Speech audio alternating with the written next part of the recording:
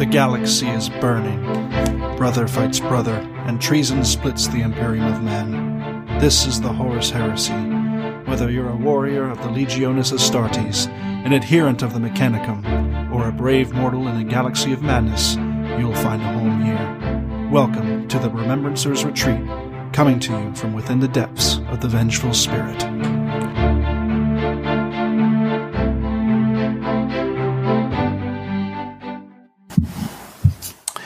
Hey folks, what's going on? Today we got a pretty awesome episode. It's February 4th, Super Bowl day, and the last day of Horus Heresy Weekender, which is what we really care about. Nobody cares about football here. We all love that Horus Heresy stuff. And we had a huge weekend, didn't we? Yeah, we did. Fuck yeah, man. Possibly the best week ever.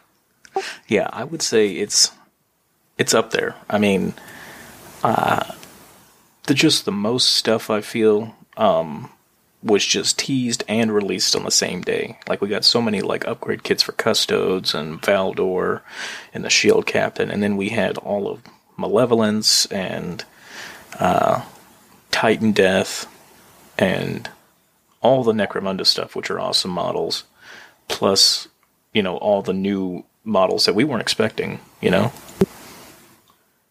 mean, I knew it was going to be big when they pre-released the Dorn model, even before the Weekender, and I was like, oh, dude, if fucking they're releasing Dorn before the Weekender is just going to be mind-blowing. Yeah, right? If Dorn is so, swept under the rug, we can show him before the event, because we got so much other shit that's going to make them blow their minds, I knew it was going to be a big release when, the whole month leading up to it was, new doors, and, the releases were, not really that great. But I was like, man, they are saving it. I was like, this Weekender is going to be great. And then when Dorn released, I was like, wait, is the Weekender today? There's no way. If you had any doubts about the capacity of Forge World to continue on its production arc and fill all the wants and desires that you had, this Weekender left no doubts in my mind. Andy Hoare is clearly at the helm of Forge World. I think Forge World is fucking firing on all fronts, and I'm just super psyched at what I'm seeing, man. Super happy for the future. 2000. All right, guys, we're back. Patty was doing a bicycle kick against the wall, so I had to tell her to stop. What is wrong with that behavior? I don't understand. I don't know. She was the first man in a 4-man stack. They were breaching. She was just But yeah. So sorry to interrupt, guys, but we're back, and let's get back on this Weekender hype. First off, this is our regular episode. All right. So we're gonna have Worth the Buy with Rob. We're gonna be doing a little bit of Heresy Grad School with Jason. We'll be doing what we've been up to. And then we're going to have free flow conversation about the Weekender at the end. And then at the very end, we'll wrap things up with plugs. So, yeah. So let's start this off right then. What have we been up to? David, what do you got going on, man? I've just been doing a lot of reading, man. I've been getting into the lore, and super excited to talk with Jason about Heresy Grad School and the Zauar COD. But I haven't really gotten a lot of games in. It's been kind of a slow 2 weeks for me. Played a little bit of Battlefleet Gothic, Battlefleet Heresy with Steven and Austin 2 weeks ago. That was round 2 of our campaign, which was awesome. It went really fast because we all rolled raid missions. So we were done in 3 or 4 hours. We got through round 2 of Battlefleet Heresy, and we've now gotten our upgrades and our refits, and Steven's written some fucking amazing rules for incorporating a lot of the sort of the Crusade elements into Battlefleet Heresy. He posted a little bit of that up on the blog site. But it's been a good 2 weeks, man. What's that blog site called? Because you're gonna have to plug it for me, man, because I get it wrong. Richmond30k.com.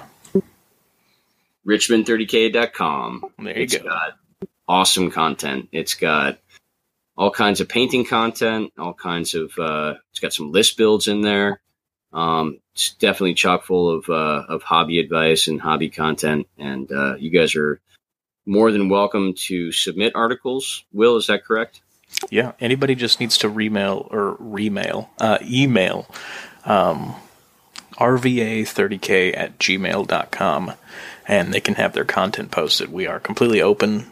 You know, if you are digging the heresy and you want to put content up, be it a paint scheme or a battle report or whatever, we can go ahead and do that. Sweet. All right. But yeah, that's been a good weekend then, huh? I know you just finished up Mechanicum, didn't you? Oh my god, dude. Changed my world, man. Yeah. Yeah.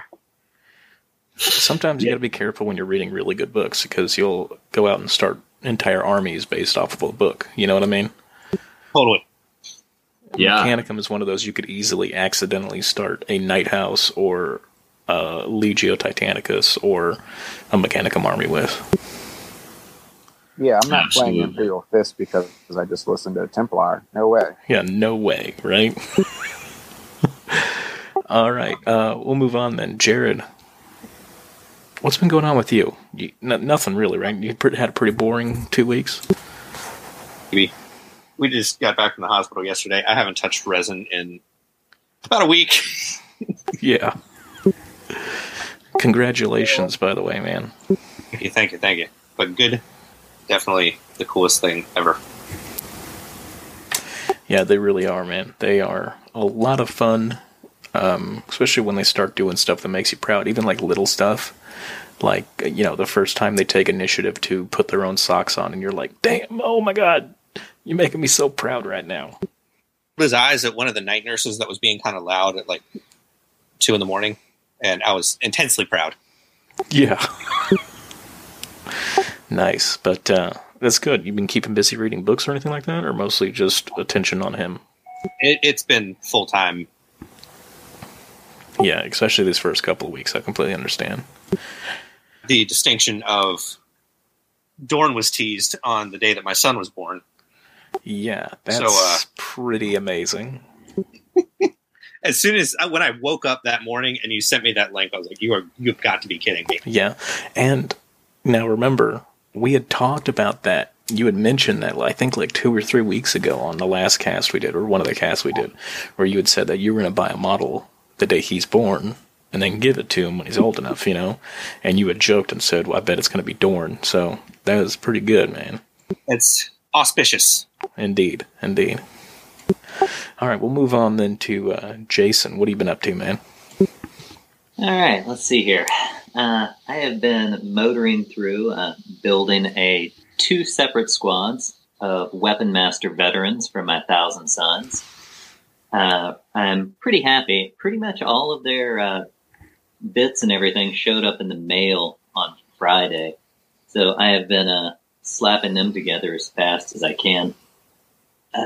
Game-wise, I just got in a pretty interesting game with Steven today as my first test game for the Williamsburg Muster. Which, that one's pretty entertaining as well. It's 2,500 points. I'm taking a list of Ordo Reductor Mechanicum with a small Thousand Sons detachment. That's cool. What are the list restrictions? Are there any really, or is it mostly just don't be a dick? Mostly don't be a dick, which I've been wanting to use these Thousand Sons for quite a while now, and I've been using them as an allied detachment of just my Praetor, an assault squad, and the happiest new addition to the little Thousand Sons family is a single magical robot. Oh, cute little robot.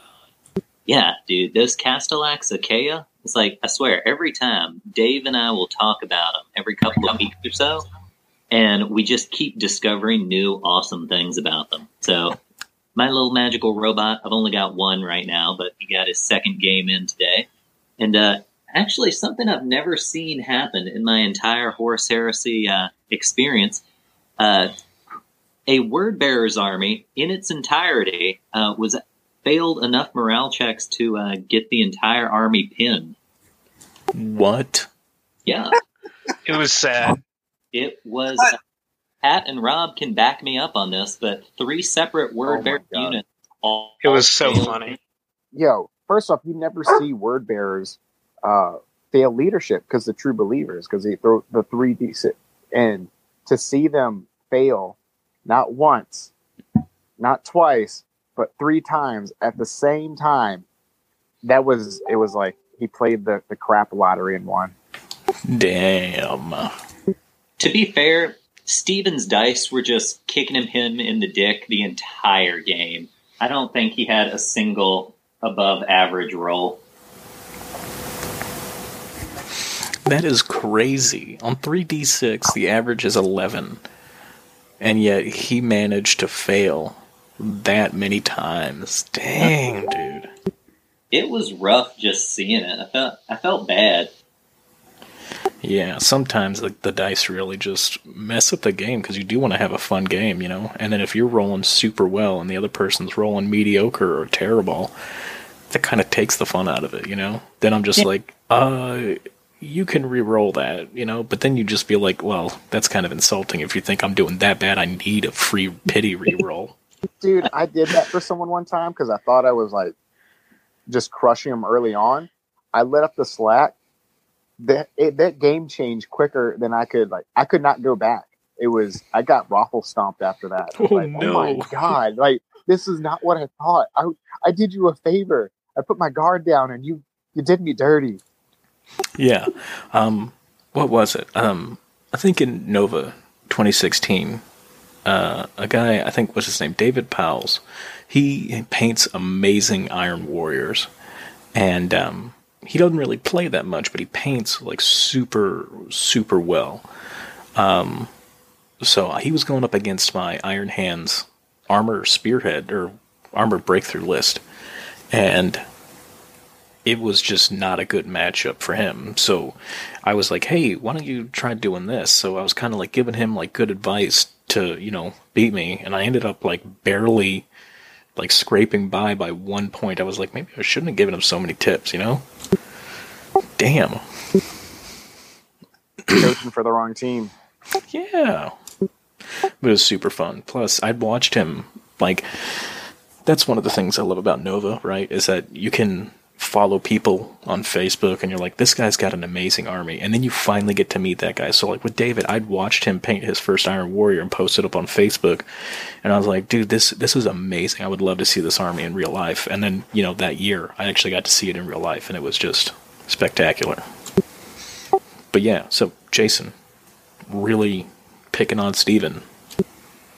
Not intentionally either. The Mechanicum Thousand Suns list I've got is really, really low model count. So especially deployment and everything has to be really on point for me, or it just goes south really quick. There has to be a lot of synergy and overlap, and it's kind of stressful, but a lot of fun, I got to admit. Well, you do cool. have the Flexomancer, let's be honest. Yeah, I love that Flexomancer. Well, I'm glad his model ended up looking pretty cool. I just wanted to do something neat with that Eidolon that, of course, wasn't actually Eidolon. So, you know, I feel like the Pavoni, the Third Fellowship, are as close to Emperor's Children as they can be without actually being Emperor's Children, while still being Thousand. Yeah, I'm not a fan of your Thousand Suns Praetor. Don't really like him. He's a dick. Yeah, no grudges or anything. Like I said, he's getting a little infamous.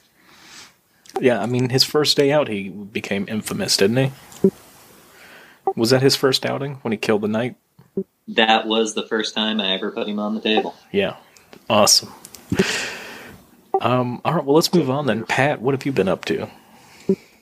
Other than being sick, I've been building a heavy weapon squad so that I can sit Malagurst in the backfield for my list, and then working on a Just Aaron's paint scheme and a Dreadclaw. That's about it.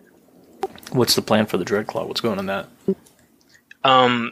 So ideally, either Reavers when I don't have them with jump packs, or I'm thinking like a vet squad.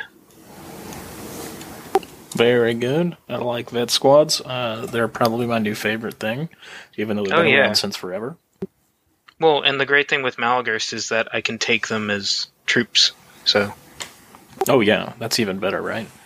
Yeah, and then today I had a game with Rob.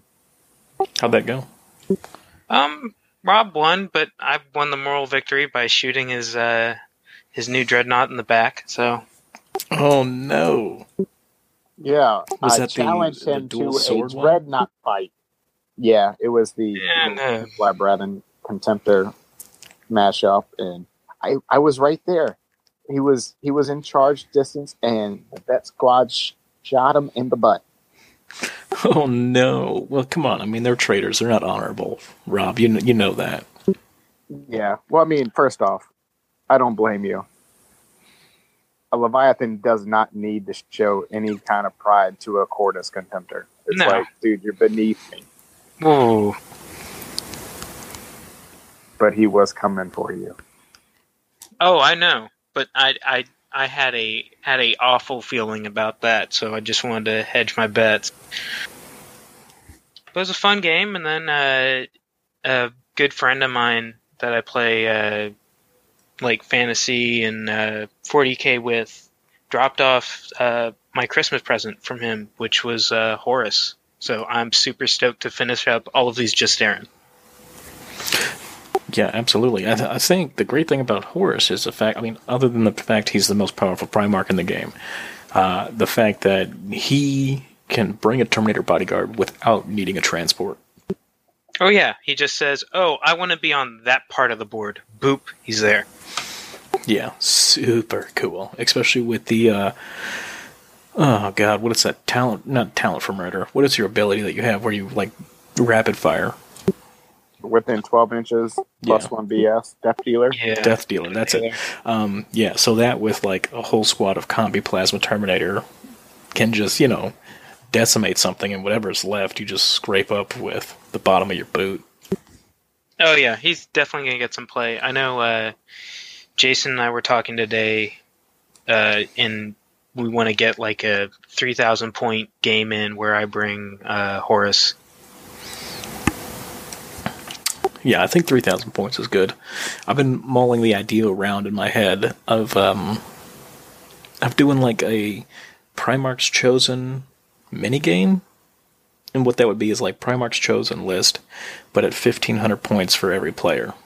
And obviously there'd be exceptions for people who don't have Primarchs and that kind of stuff. But I would just love to see everybody bring a Primarch's Chosen list of 1,500 points and just basically have a Primarch and Bodyguard smash fest. That'd be awesome. What's the lowest point Primarch right now? Because I know Horus is like 500. 200 or 300, I think. It's 385. I want to say it's like Alfarius is probably the cheapest, isn't he?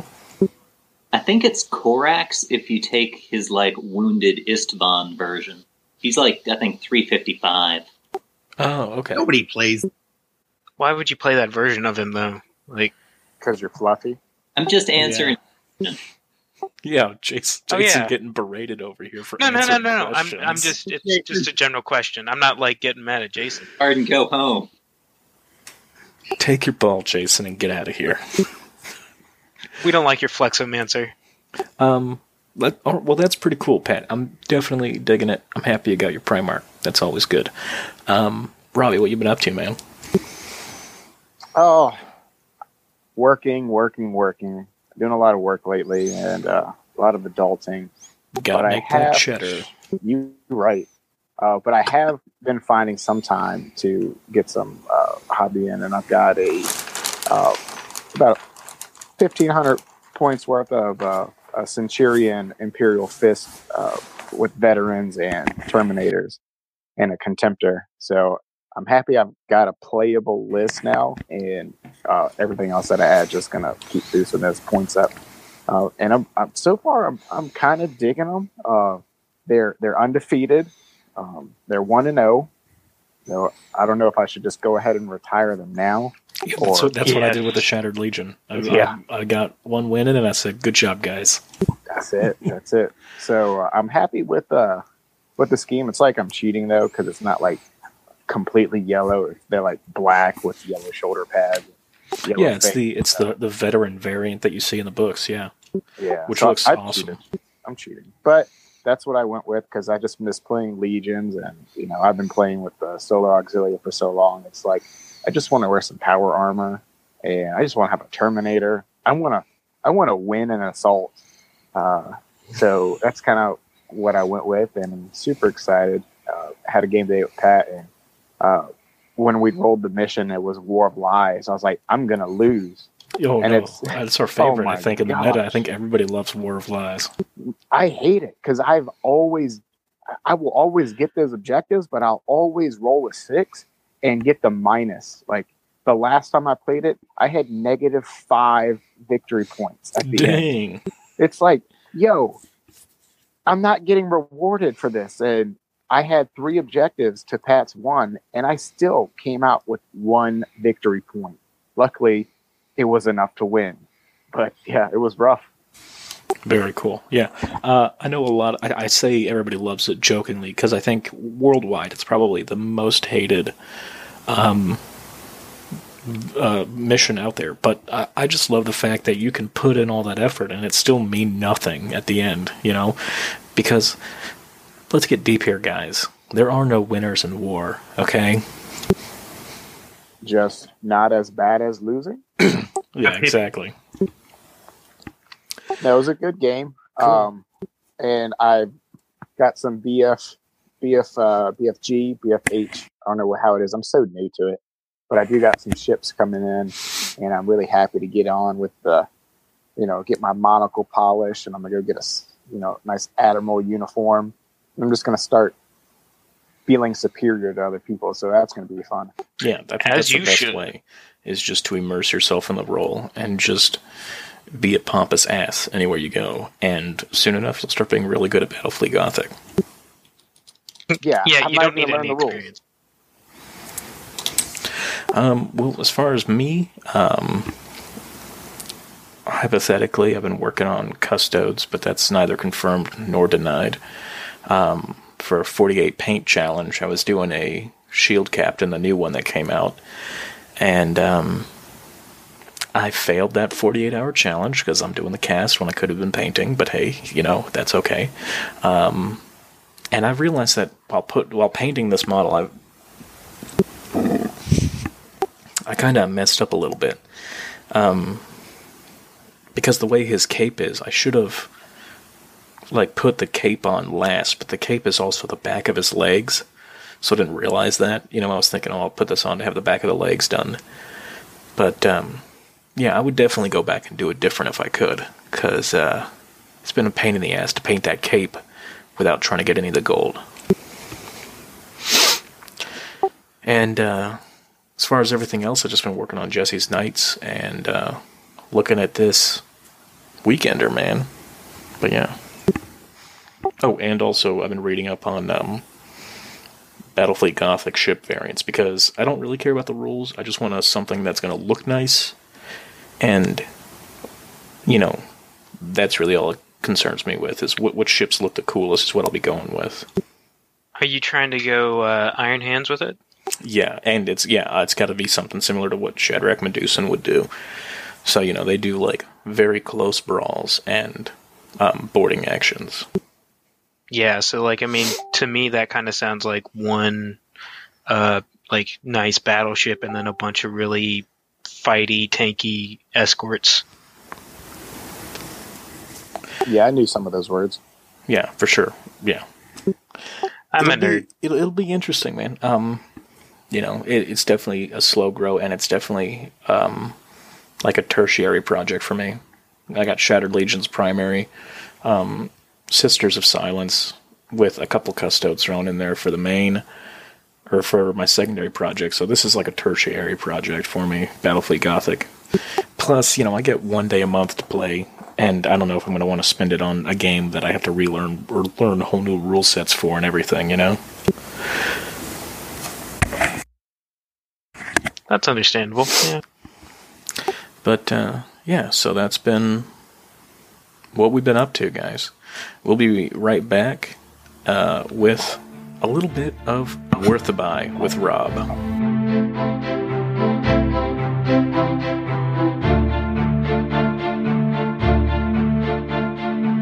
Guys, we're going to skip Worth a Buy this week. We've talked amongst ourselves, and we think that the Weekender is the bigger fish that we want to fry right now. So let's get into the Weekender. We're going to start with the first thing that was teased, which was Dorn. Go ahead, Jared. Oh, he's glorious. He's beautiful. He's 10 out of 10. I think they could have done Storm Steve a little bit longer, but really, they just knocked it out of the park. They did such a good job. He doesn't have a beard, though. I need a beard. I was disappointed he didn't have a giant, mustache. Mustache Dorn is my favorite Dorn. Maybe he just shaved it that one day. And yeah, he just shaved it, guys. Give him a break. It takes a while to grow in. He is a Primarch, but hair can only grow so fast. I wonder what kind of razor a Primarch would need to shave their face. Yeah, is that like a Superman situation in that, there's no blades strong enough to actually shave Primarch hair? Wait, he puts 6 power swords together? Does Superman not grow facial hair, then? I think he has to eye laser it off, is the official DC canon. Wait, so what, like in a mirror? Yeah, like a mirror. Wait a minute, so you mean to counter Superman's eye lasers, all you need is a mirror? That doesn't sound... That is a good point. Dang. Okay, we are grossly off topic now. Let's get back to Dorn. Rails. But, Dorn's pretty cool. I did like seeing 2 different schemes, one of them in yellow, and then the one in gold, which I expected him in. It was a bit odd to see him in yellow. I get why, but I don't know... Did he ever wear yellow? No, it's always been gold, right? It's always been gold. It's called the Auric armor. It's gold. Interesting. Oh, so what's next, Pat? You got a big long list, right? Oh, we're not done. Okay, go on. Yeah, what y'all feel about the Night Lords as on the scenic base? What do you think that's hinting to? You mean that they're napping? Yeah, the napping, the one that got bonked on the head. Yeah, Dorn is just overseeing the nap. No, dude, he totally got hammer punched on the top of the head, and his spinal column is shattered in a million tiny pieces. Hammer punching's a thing, isn't it, Rob? Absolutely. I imagine it would hurt more if you're a Primarch. Yeah, it probably would.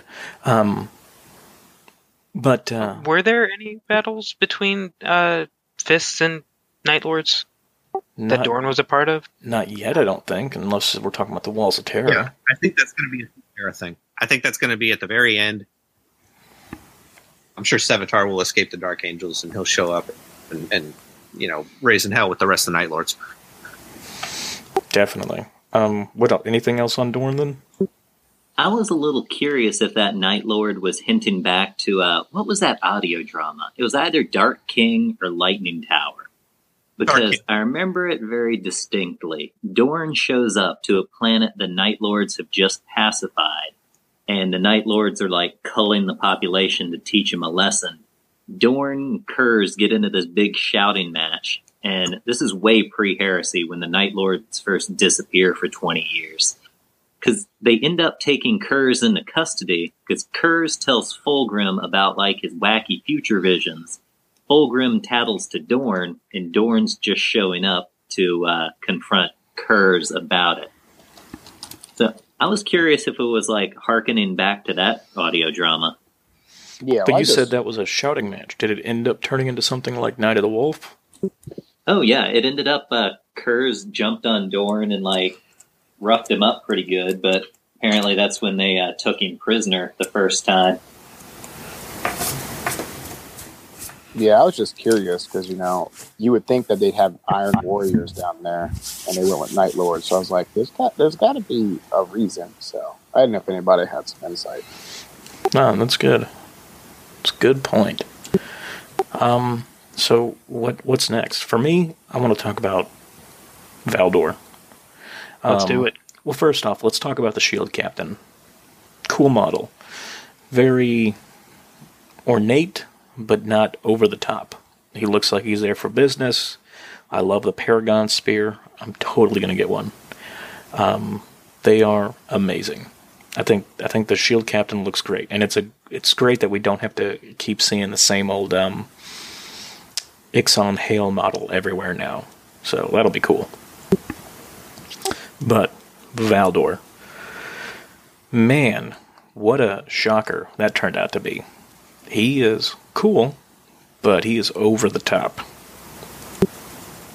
Yeah, it's like he watched the thrift shop hip hop, and he just went to town, and he's got all these furs. I'm like, first off, who would pick that fur to wear? Like, it is ungodly. Like, what animal is that? It could be part of the demon that he has, like this head of a demon on the back of his armor.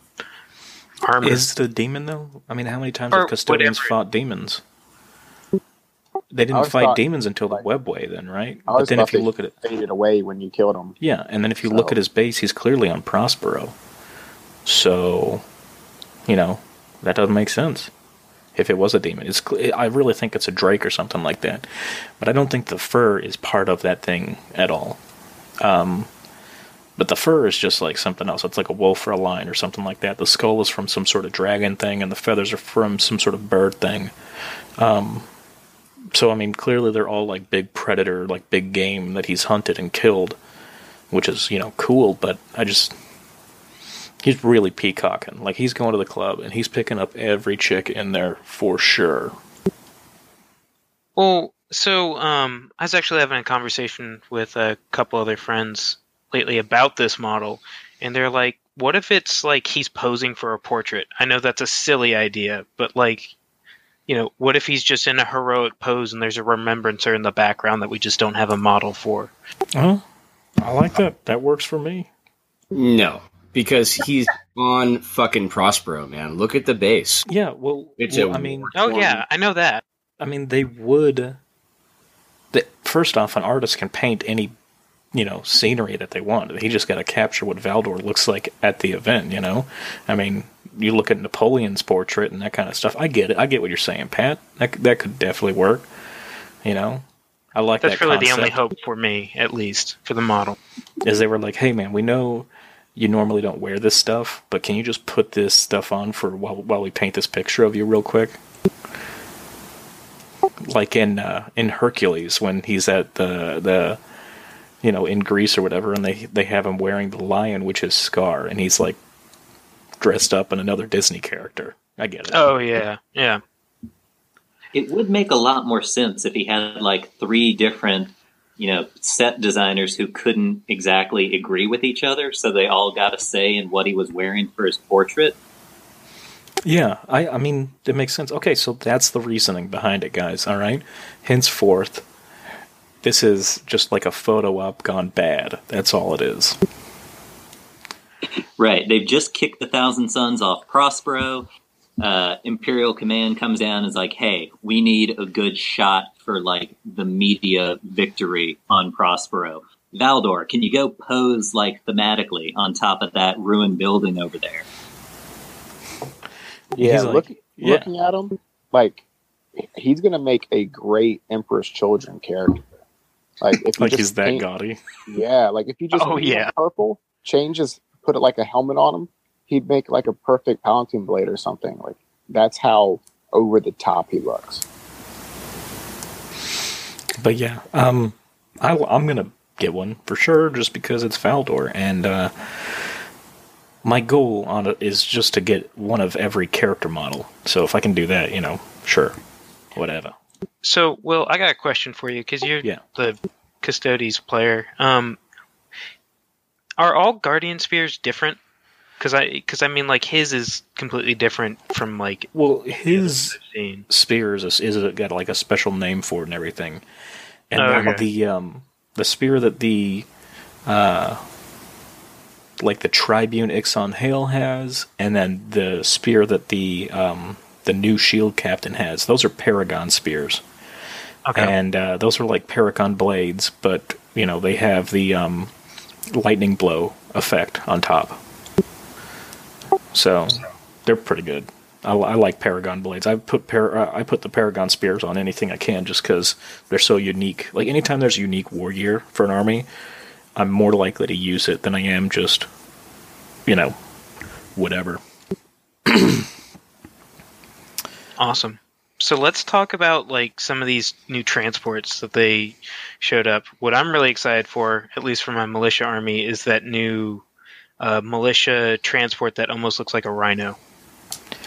Yeah, definitely. It looks like a couple people had a variant of a Rhino STC, or like Saturn has a variant of the Rhino STC, and rather than call it a Rhino, they're just going to call it another name because they're Saturn, and they don't bend to anybody else's will but their own and the Emperor's. You know what I mean? So they're like, no, man, this totally isn't a Rhino. This is a Saturn-tine thingy thing.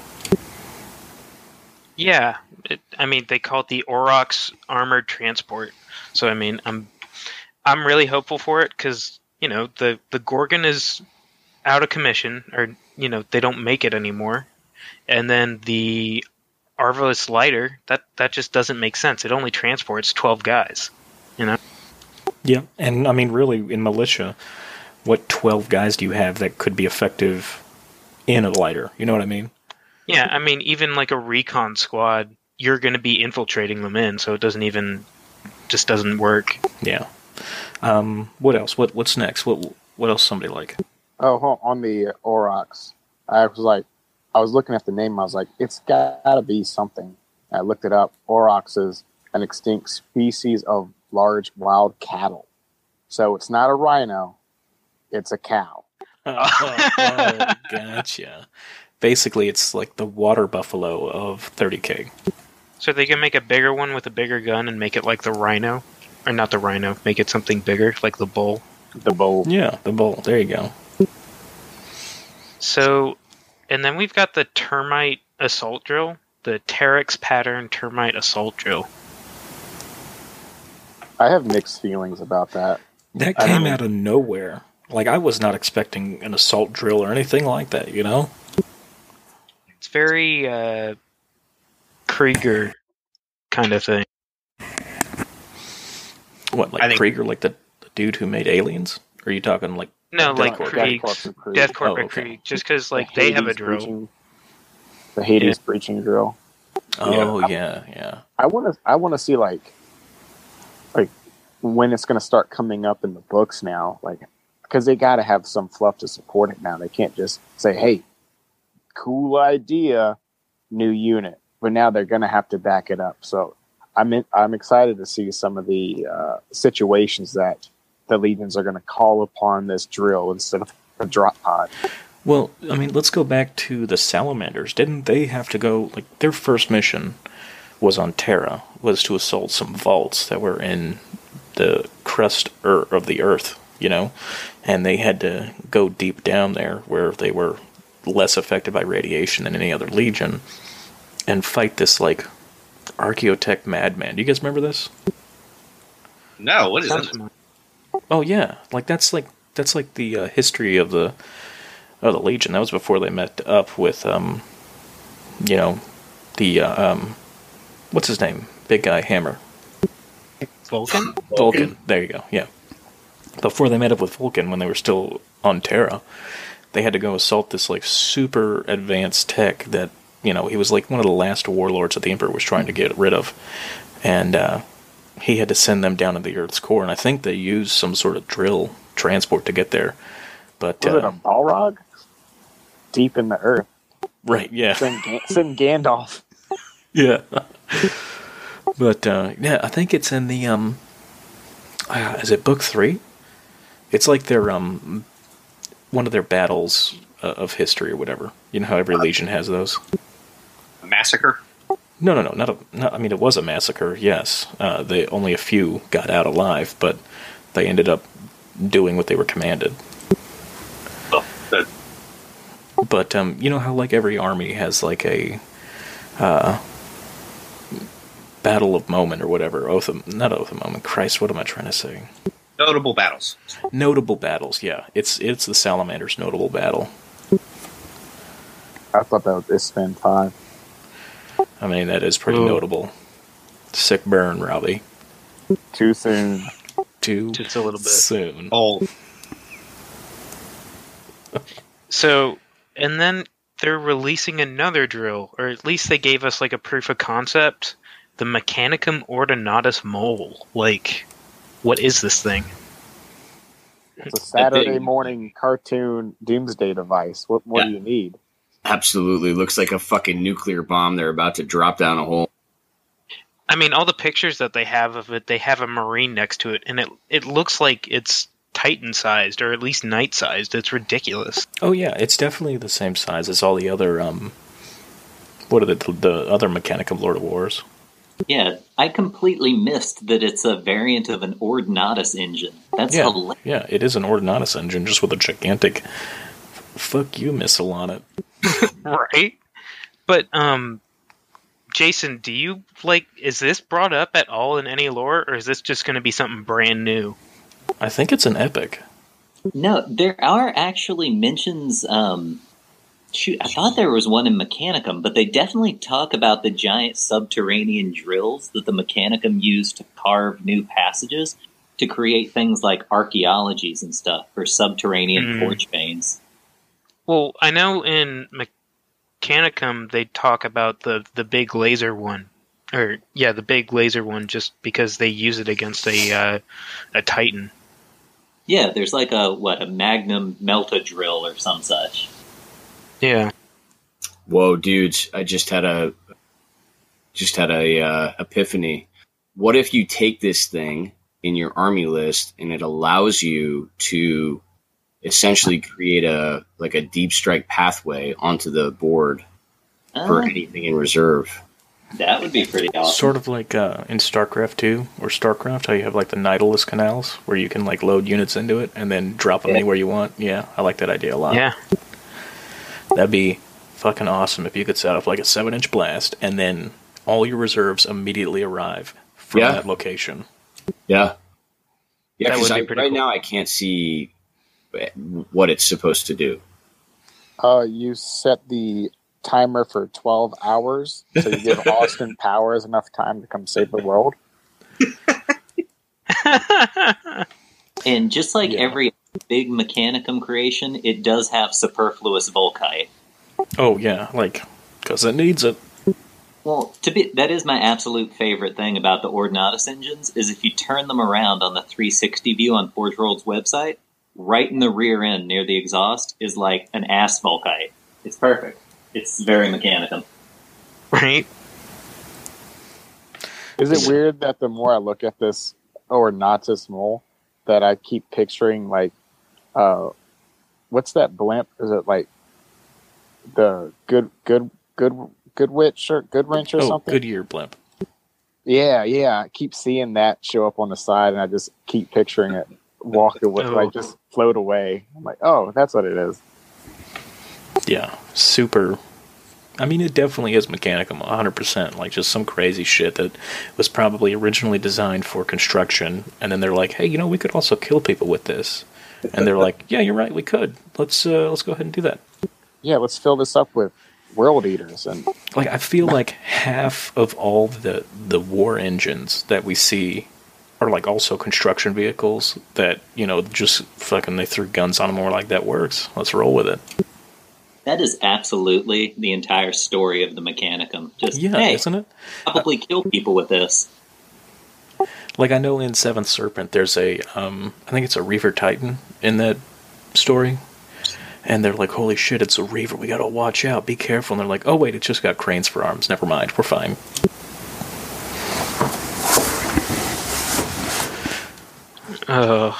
So, and then I guess we're done with the mole, because, Jesus, we can't say more about it. I guess almost this is a re-release of, like, the Rogue Trader land speeder. Yeah, and I had heard where that was event only. Really? Yeah, I mean, that's what I thought I read somewhere. That it was going to be, like, an event-only vehicle. So, I mean, we'll be able to pick them up at Nova, hopefully, and, like, Adepticon and that kind of stuff, if ever Forge World goes there, which they have been, you know. And I know, Will, you and I were talking about this when you want to pick some up for your Raven Guard. Yeah, I'd probably get 3 for the Raven Guard, definitely. They're in Mark 6, which is perfect for it. And I think speeders in general do really well in Raven Guard. So, Will, do you think it'll have special rules, or do you think it'll be like an... No, I think it'll just be a regular Legion speeder. I mean, if it had special rules, that'd be cool. But, no, I think it's still just going to be your basic Legion speeder. I'd be pretty pissed if I got assigned to that speeder. And I look next door, and the other ones have, like, a floor and a hood. And it's like, dude. But yeah, if you look at it, that's that's going on. Like, you say a hood, and, like, by a hood, you just mean a metal rod that goes, like, between you and the other guy. Like, look at the current speeder, the current Space Marine speeder. The only thing it's got is, like, an aluminum floor, and then they welded together a few pieces of aluminum on the front to make you feel safer, but it offers no more protection than the crazy thing that we, saw from Rogue Trader. That thing better have a seatbelt. No seatbelts when you have mag boots. I don't know. My mom's just coming out. Yeah, I know. Yeah, it's good. Okay, so the next thing is they kind of showed this as like a work in progress, but it's their new like Mechanicum Acastus Knight that like the photos that are up that people have been showing, it looks like this guy's got 2 giant conversion beamers for arms. Yeah. No, they're las cutters. For sure. Yeah, definitely.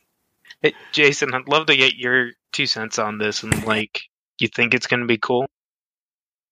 So, I think Will and I were talking about this many, many months ago when the Porphyrin first came out.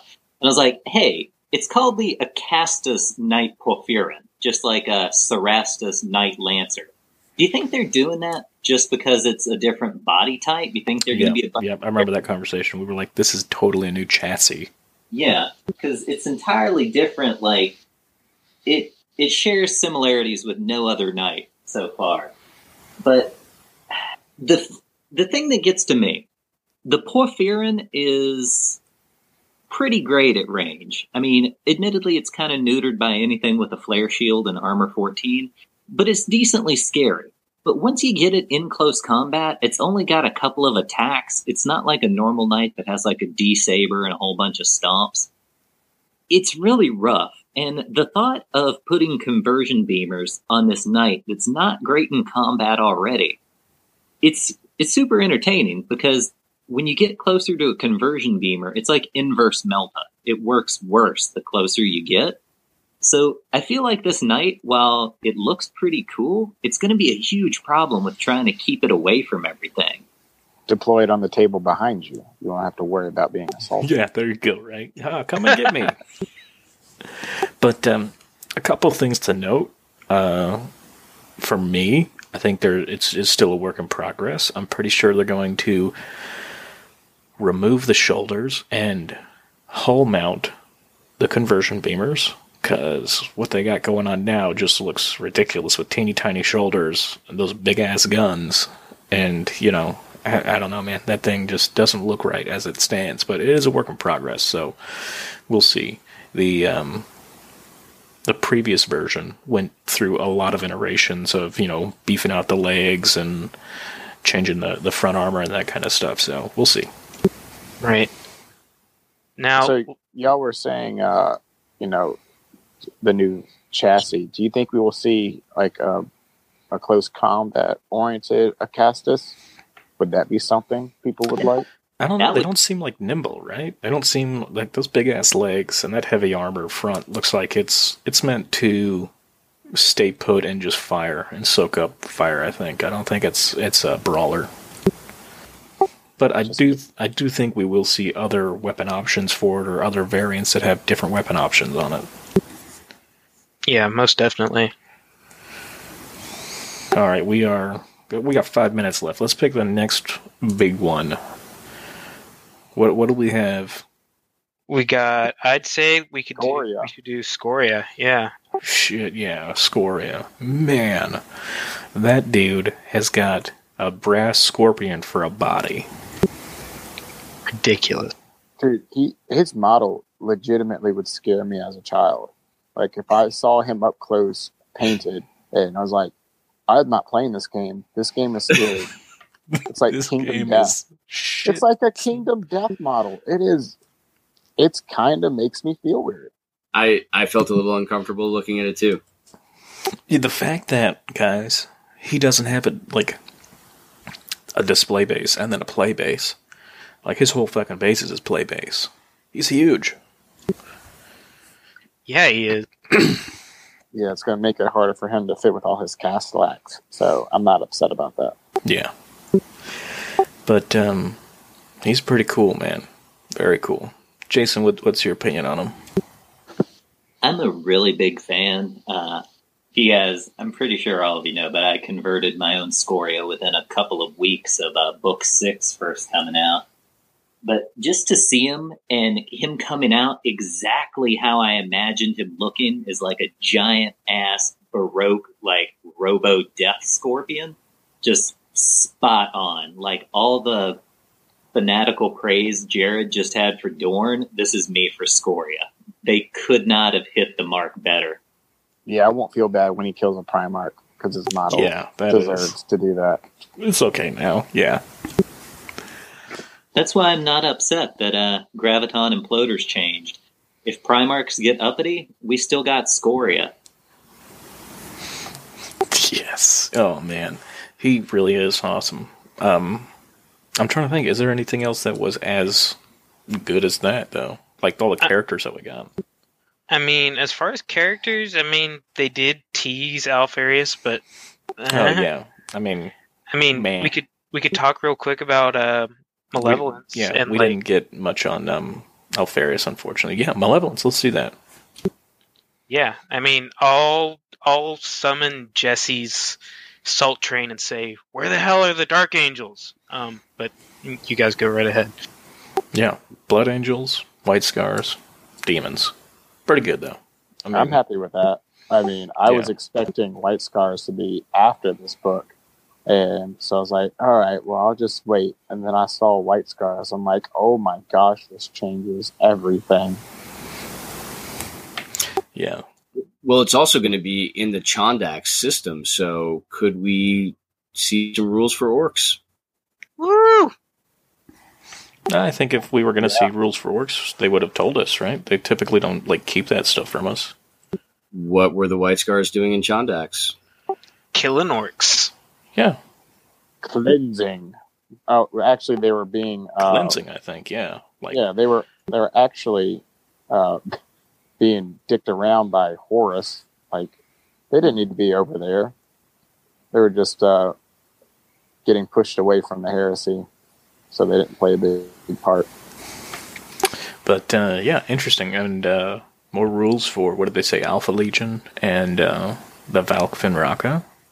Yeah, because the Space Wolves, they definitely need new rules. It's been so long. I know, this poor guy is getting no love. But upgrade kits for them, upgrade kits for Custodes, a bunch of not Rogue Trader, but Necromunda stuff, very cool. And we got Titan Death. Which they set a pretty good scene for Adeptus Titanicus, which, again, that'll be a project I get into for sure. Oh, can you hear David chomping at the bit right now? Yeah, he's salivating over there. Hey, what do y'all think that Daredeo missile rack is?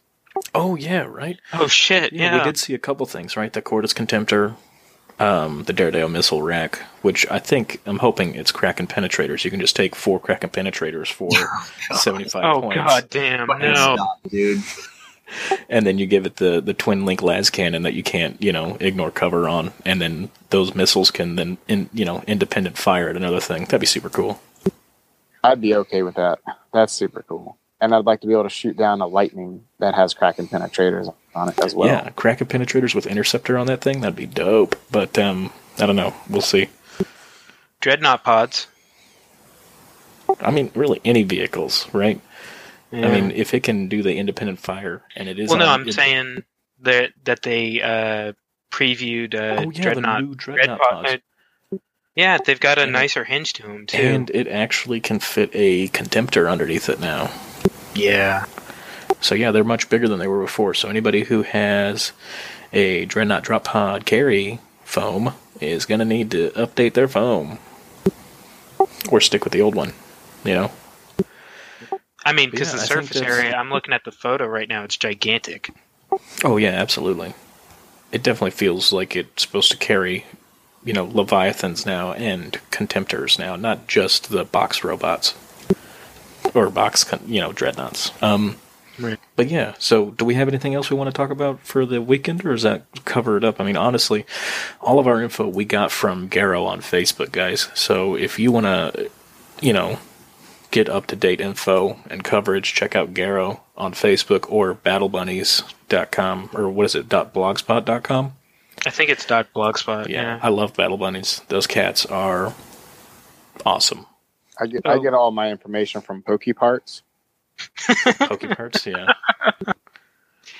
Real quick, though, we got squats before Plastic Sisters.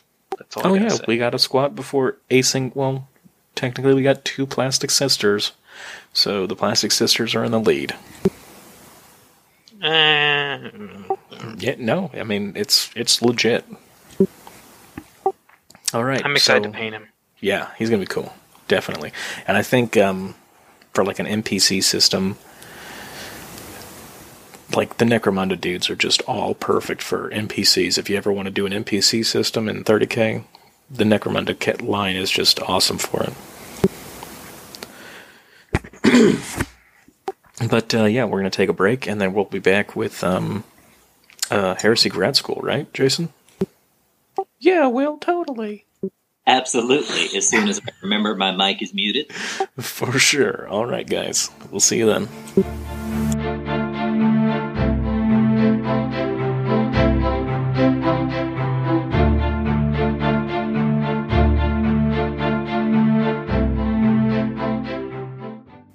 While Jason's getting his reference material teed up, I just have to say I found an amazing Easter egg in Imperial Armor Book 11, the Doom of Mymiera. Anybody's into Eldar? Oh, yeah. So, Jason, page 90 in Imperial Armor, the Doom of Mymiera, is a reference to the Forge of Zau Arkad. Nice. Fucking crazy, dude. It's basically reunited with the Imperium, and they find like lost STC lore, and they start manufacturing a new version of the Crassus. That's pretty amazing. It's pretty cool. We should definitely talk about that. Because, yeah, it mentions in here that most of what they're telling you in the history here, it's obtained by Mechanicum assay teams from the Metallican Forge world that only get to the planet, like, during the scouring.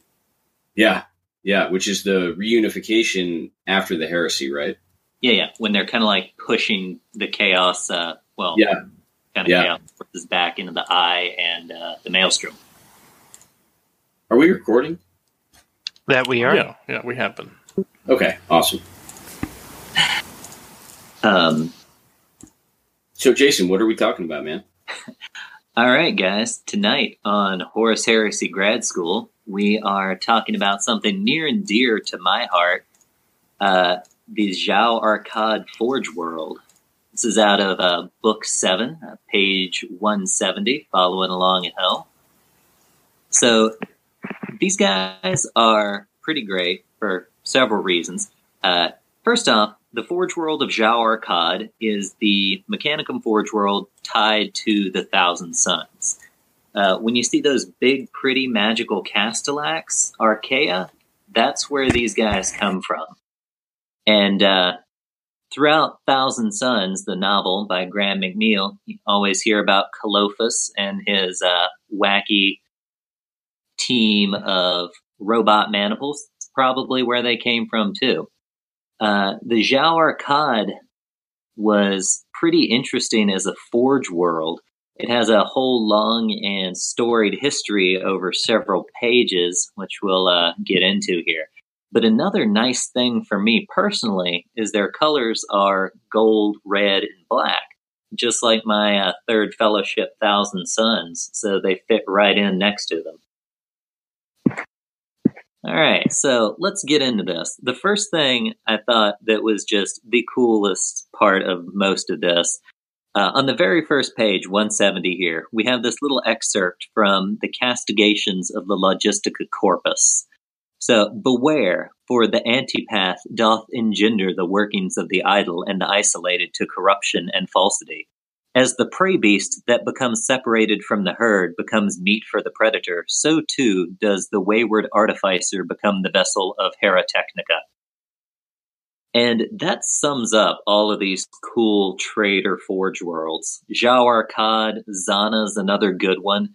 These are forge worlds that are flung way out away from Mars that were colonized during the dark days of the age of technology before Old Night.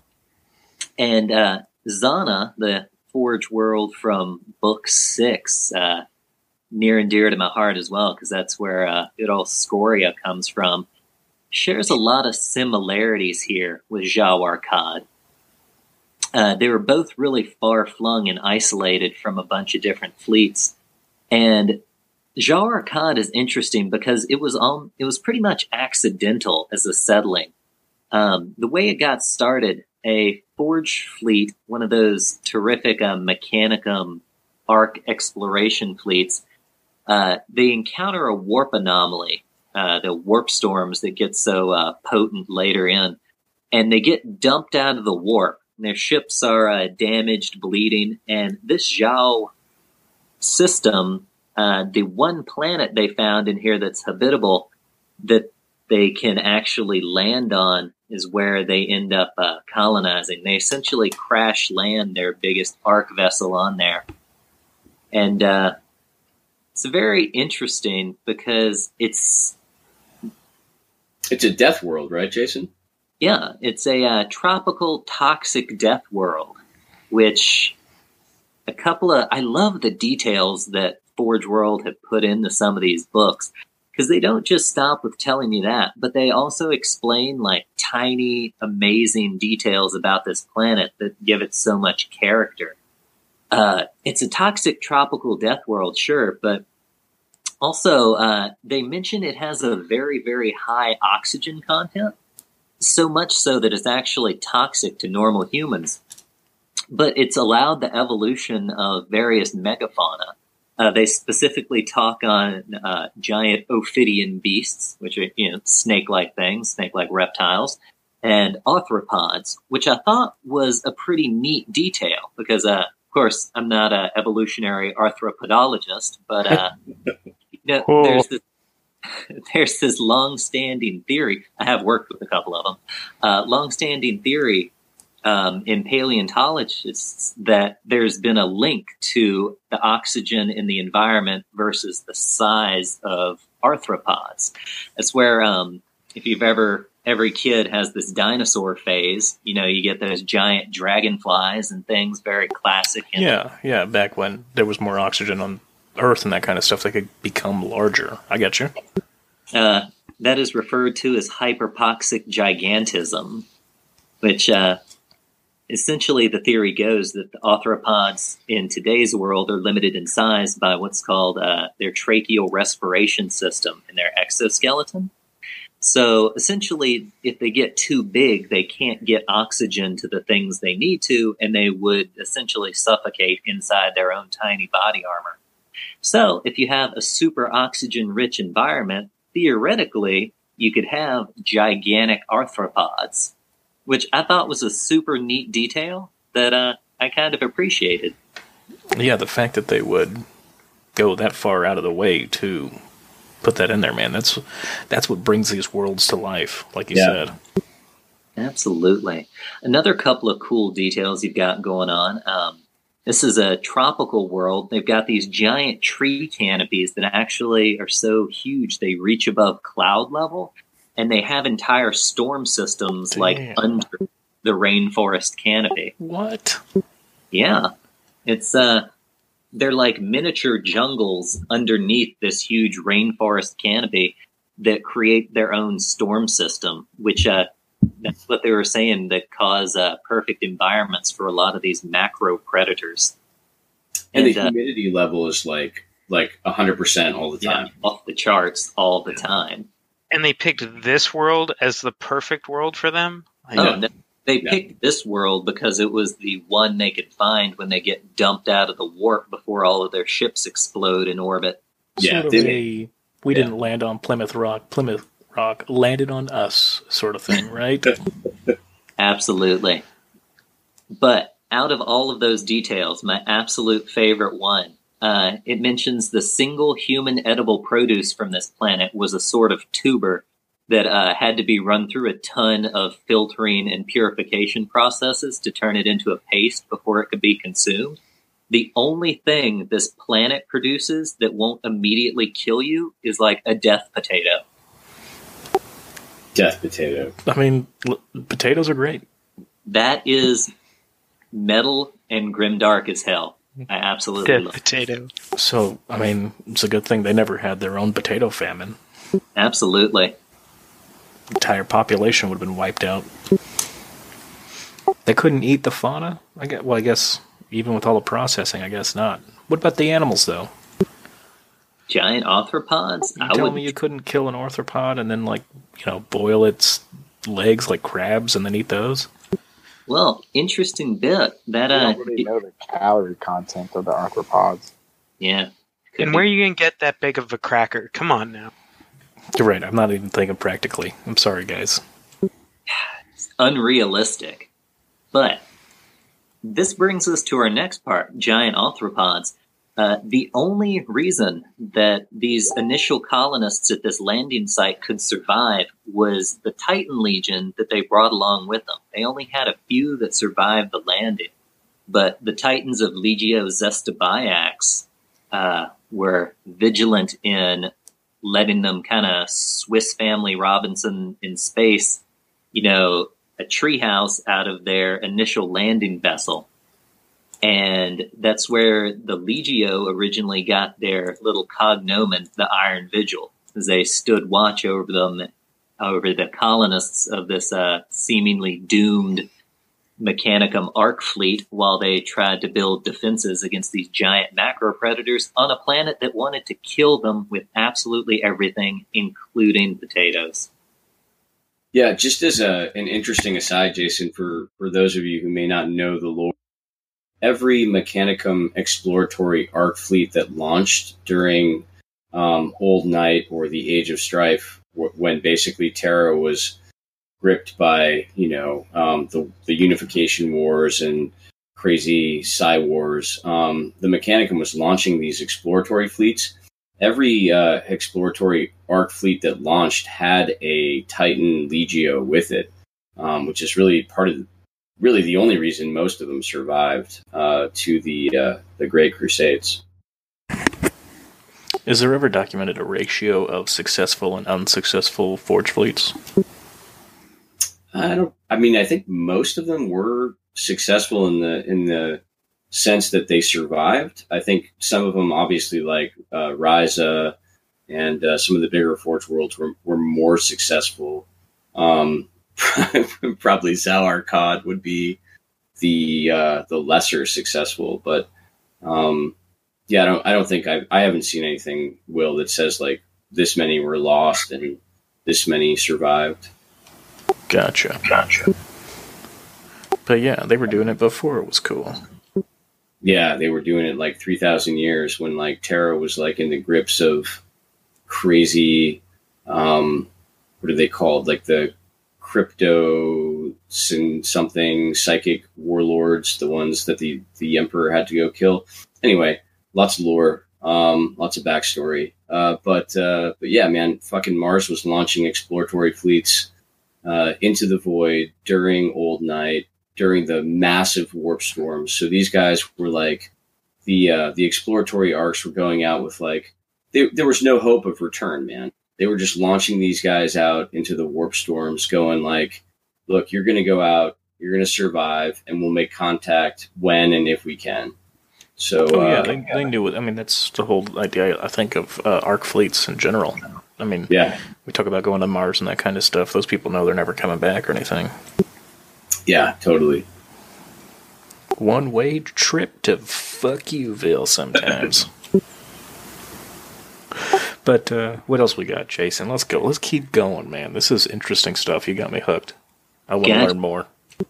So, from this giant arc vessel, they essentially use this as a home base. They turn it into their little fortress against, like, the giant, crabs and death potatoes that are just assaulting them day and night.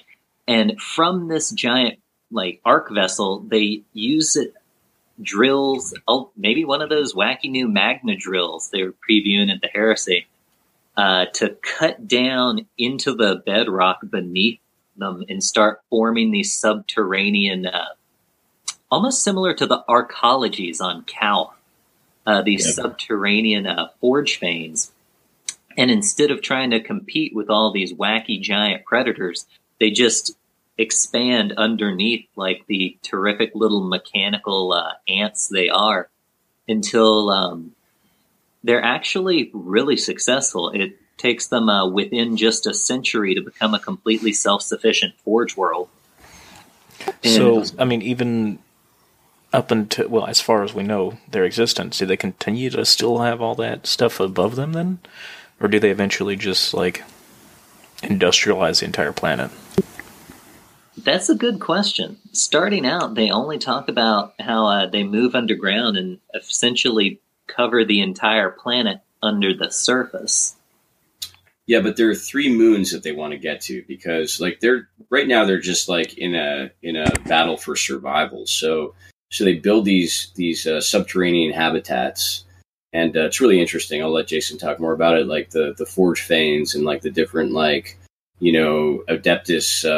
Magos that go out and build these forge fanes. But the 3 moons that orbit the Zhao world are they're super resource intensive. And so if they can get to these moons, then they can start to build material wealth, and they can start to build resources and become really self-sufficient. But right now, they're just in a battle for survival. Yeah, let's talk about those moons. So after they become completely self-sufficient, the primary dominus of the world declares the first conjunction. Yeah. This is the Forge World's movement towards becoming fully outfitted, equipped, and ready for business. They can defend themselves, not just survive. So they decide to do this. They need to expand onto those nearby moons because they're mineral rich, and they need places for their human workers to, hang out when they're not being used in their relentless grind. So as they expand onto these moons, it takes them a couple millennia, but at the end of it, each of these forge fanes are operational of their own accord. And each of these lunar colonies is turning out tons and tons of resources for their independent forge fane on the planet below. But this is also where the first kind of seeds of dissent start creeping in. Some of the forge fanes, they're considering themselves independent. And the problem is, even though a lot of these lunar colonies have a ton of resources, they don't have a lot of the specific things that the forge fanes are looking for to create some of the advanced technologies that they want to get. They've got a ton of resources, but they're not the specific essentials for all that advanced, wacky stuff that they really want to build. So this is where the Archmagos Domini decides that they're going to expand onto this next planet, planet called Nitos. And this serves a twofold purpose. One, they want these minerals that they've determined on this planet. And two, the populations of these lunar colonies are starting to get a little out of hand. So you got two options as a Mechanicum Domini. You can either expand so your human population can continue breeding because, organics just get out of hand the second you're not looking at them. Or you can release the Vorax and let them kind of cull the human population back down to convenient levels. So clearly the most reasonable option is the Vorax, because then you don't have to spend the money to go colonize another planet, right? Right. You just gas up the Vorax and let them, go out for a weekend. But for whatever reason, they decided Nitos was the better option to kind of expand onto that.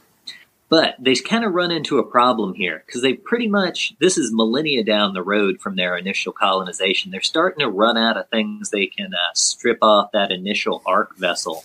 So they come up with the idea to kind of strip everything useful they can from the lunar transport fleets that they've kind of built up to ferry things back and forth, maybe some initial ships from that first colonization. And they hodgepodge that and a bunch of newly forged stuff from the surplus of minerals they've mined from the 4 different planets there.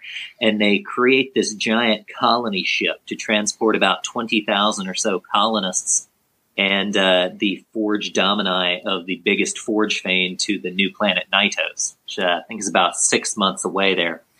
So the problem here is going back to that super high oxygen content. Again, I am not a theoretical chemist either, but a lot of oxygen, you get a lot of oxidation. So you've got either these dodgy corroded material components from millennia-old ships that you've been salvaging, or freshly fabricated stuff from these kind of inferior planetary ores they've been collecting. And this causes a problem because 3 months in, you've got 20,000 colonists and your best, Forge Magos in this ship headed to this awesome new planet. And the ship gets struck by a tiny, tiny meteorite. They say it's no bigger than 2 centimeters. I'm not an astrophysicist either, but it sounds pretty bad. I don't think you'd want a ship to be hit by any size of meteorite. No, I think even just a grain of salt in space can decimate the space station. Right? I mean, if something like that can take out Sandra Bullock's entire team, not great for scientists. Yeah, that documentary was crazy, man. Right? Completely. So much. I couldn't believe Sandra Bullock. First off, I didn't know she was at NASA. That was news to me. And then to find out that all that happened to her, I mean, that woman can act and survive. I mean, she was great.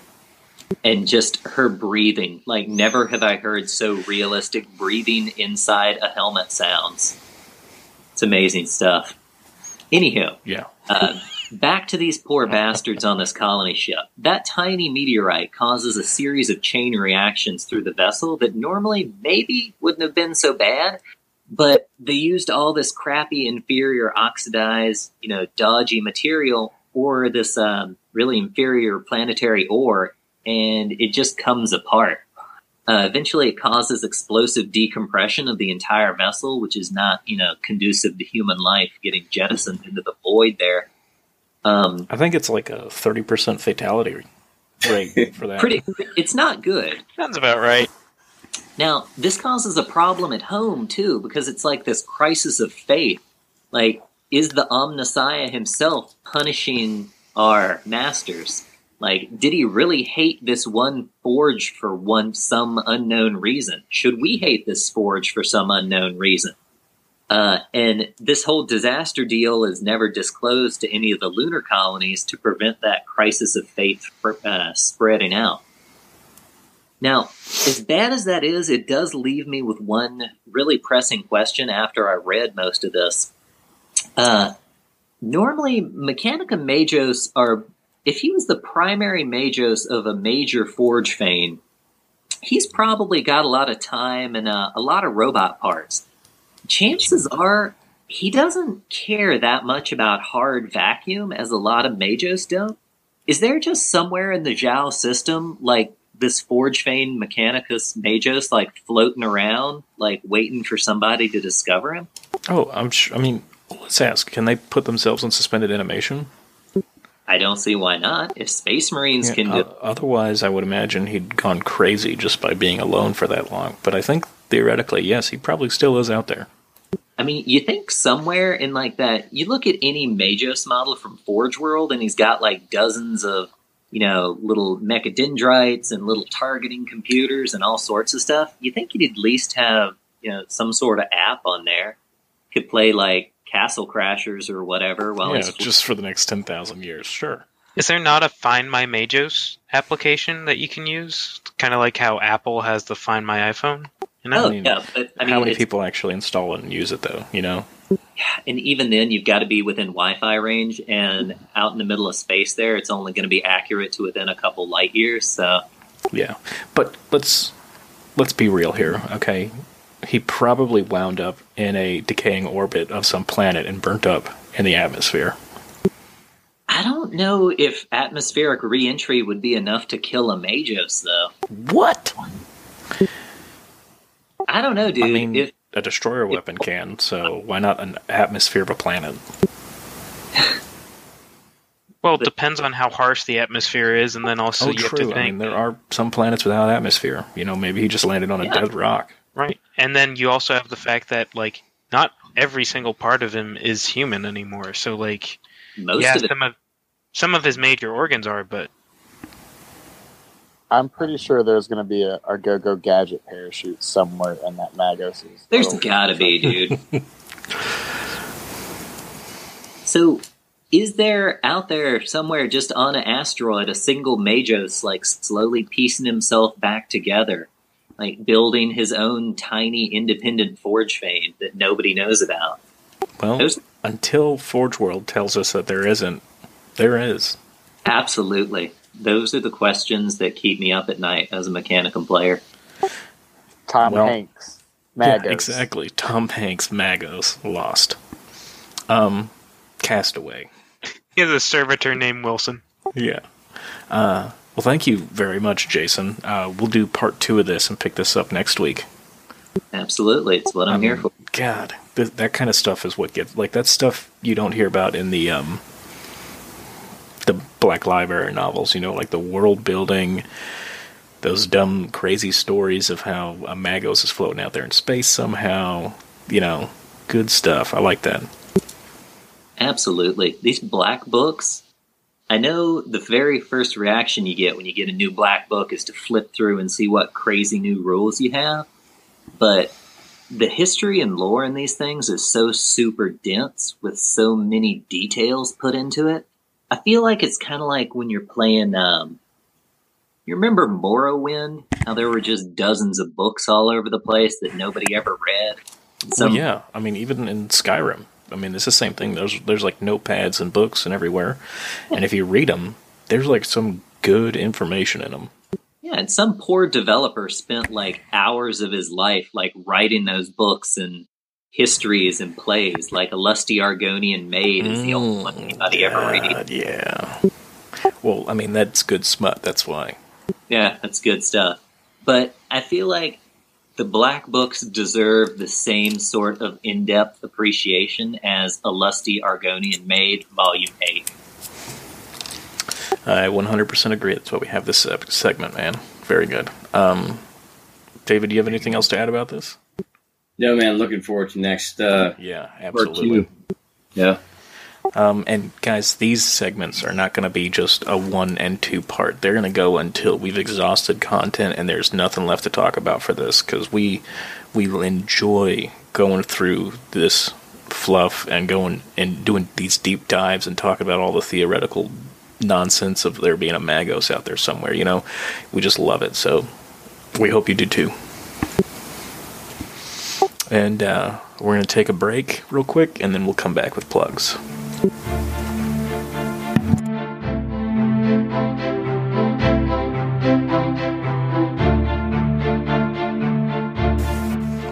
All right, guys.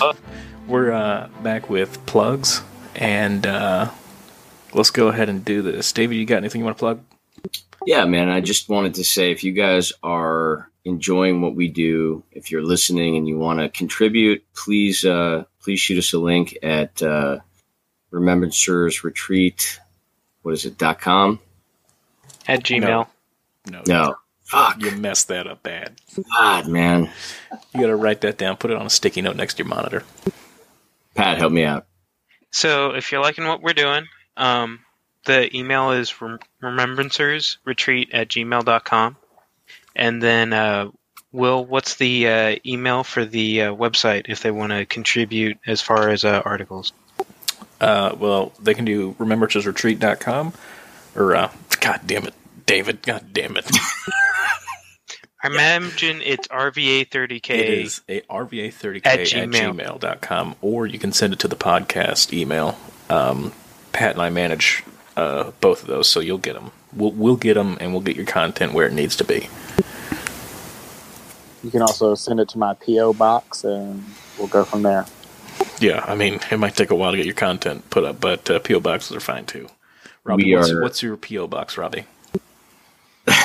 Oh, gosh. Well, you don't want to pursue this joke? It's 4. It's P.O. Box number 4. Oh, that's impressive. You got the 4th P.O. box ever made in American history. That's good. We're on iTunes. We're on SoundCloud. We are thinking about doing some kind of Patreon, maybe down the road. Possibly, yeah. This SoundCloud stuff. I didn't know it was going to cost money. I thought it was free forever. Can only wish, right? I know, right?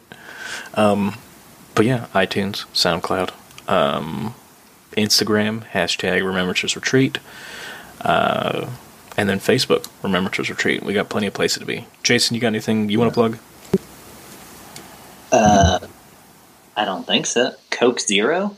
I'm a big fan. Yeah, Coke. If you're listening to this, we'd love a sponsor. Absolutely, man. I do commission work for Coke Zero. I will happily paint whatever you want for a Coke Zero of no less than 20 ounces. Whoa, wow. That's a pretty damn good deal. Whoa. I mean, your Thousand Suns kind of look like Coke Zero if you think about it. Yeah, if you squint kind of hard, this magic robot looks exactly like a 20-ounce Coke Zero. But no, I mean, like the colors? Yeah, the colors are perfect. They're directly... Oh, God, I actually never thought about that before. Yeah, you got Coke Zero K Suns. Now he's going to have to sell them. Pat, what do you got to plug? You got anything? Not a whole lot. Just Facebook. Like us on Facebook and follow. We post episodes up. We post content up from us, what we've been working on. Hit us up if you like what we're doing. If you don't like what we're doing, shoot us a message. Tell us what we need to improve. Robbie, you got anything? No, man, I'm good. I did all my plugging already. Sorry. I forgot to hit the talk button. No, if anybody's interested in any cosplay, accessories, foam weapons, painted functioning Nerf guns, go ahead and hit me up. Chris and Victa, LLC. Check it out if it's something that you're interested in. I'll do some 3D printing here pretty soon. And if you want to get a las pistol, we'll get you a chainsword. Some stuff is going to be going in the work. So go ahead and hit me up. Chris Invicta, ChrisInvicta. Hit me up on Facebook, and we'll get your commission going. That's awesome. Yeah, very cool. Well, I think everybody plugged the cast enough. If you want to follow me, you can check me out at Instagram at Lancaster Painting or Facebook at Lancaster Painting. And, what else? Event. I got an event coming up in March 10th. No, it's been March 3rd. We moved it to March 3rd because they already had an event at Battlegrounds March 10th. So for this event, this is going to be a 1,500 point sort of a tournament. Not really. It's going to be casual. You'll find your opponent, agree with a buddy. Hey, this is what I want to do. This is the kind of game I want to do. And just have fun. But something big, I want to start putting seeds out there. is we're going to be doing, for D43, custom units are in the works. People have been asking me. But also, starting today, I'm going to put this out there now, and I'm going to go ahead and put a post on Facebook. But we're going to allow custom characters in the sense that I still got to kind of refine it a little bit, the idea of it. But you'll take an existing character, if you want, from the lore, and then you will create your own character based off of that. And it won't be just like, here's a Praetor, and you can call him, fucking whatever. Somebody give me an example of a character who's not out yet. Ron? Emperor Ron? I'm sorry, who?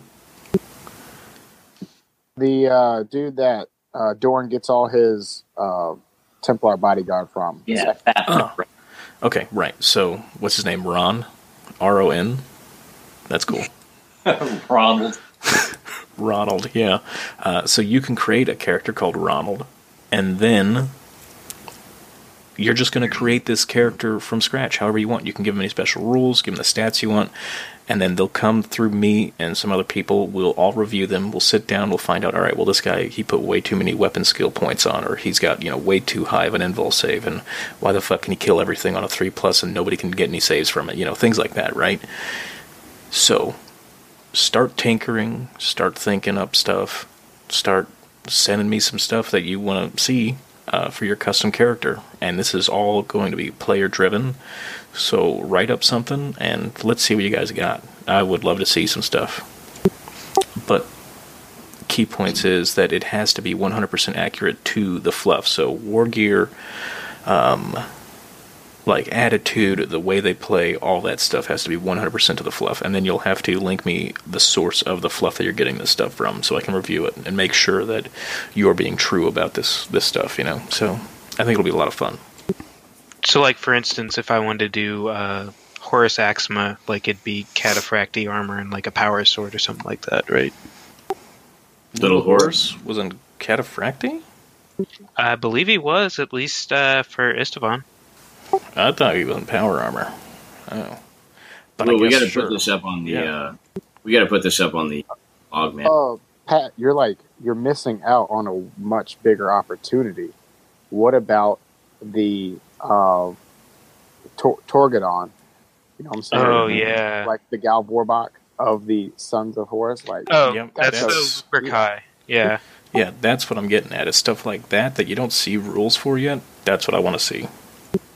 Yeah, this definitely has to go up on the blog. And guys, if you're listening and you already have rules out there, you are just one of those guys that likes to create rules based on fluff, please send us your submissions, and we will certainly incorporate that.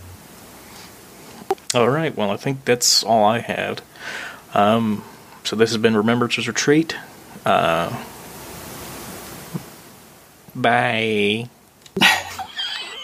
Good night. God damn it. We still got to work on that ending. All right. Have a good weekend, everyone. See you.